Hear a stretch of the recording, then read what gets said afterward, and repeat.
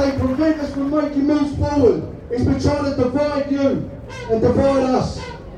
They want you to feel weak and powerless, but you're not. There's a simple fact is this: if the billionaires didn't turn out tomorrow, the economy would still run. The trains are run. If we don't come out tomorrow and the whole country shuts down, that's our problem. This country right now on the line is strong.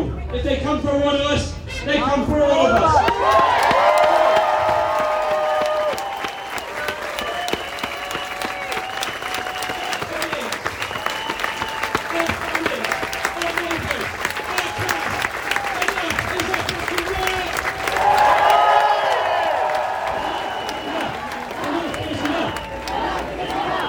Fuck the Tories! Fuck the Tories!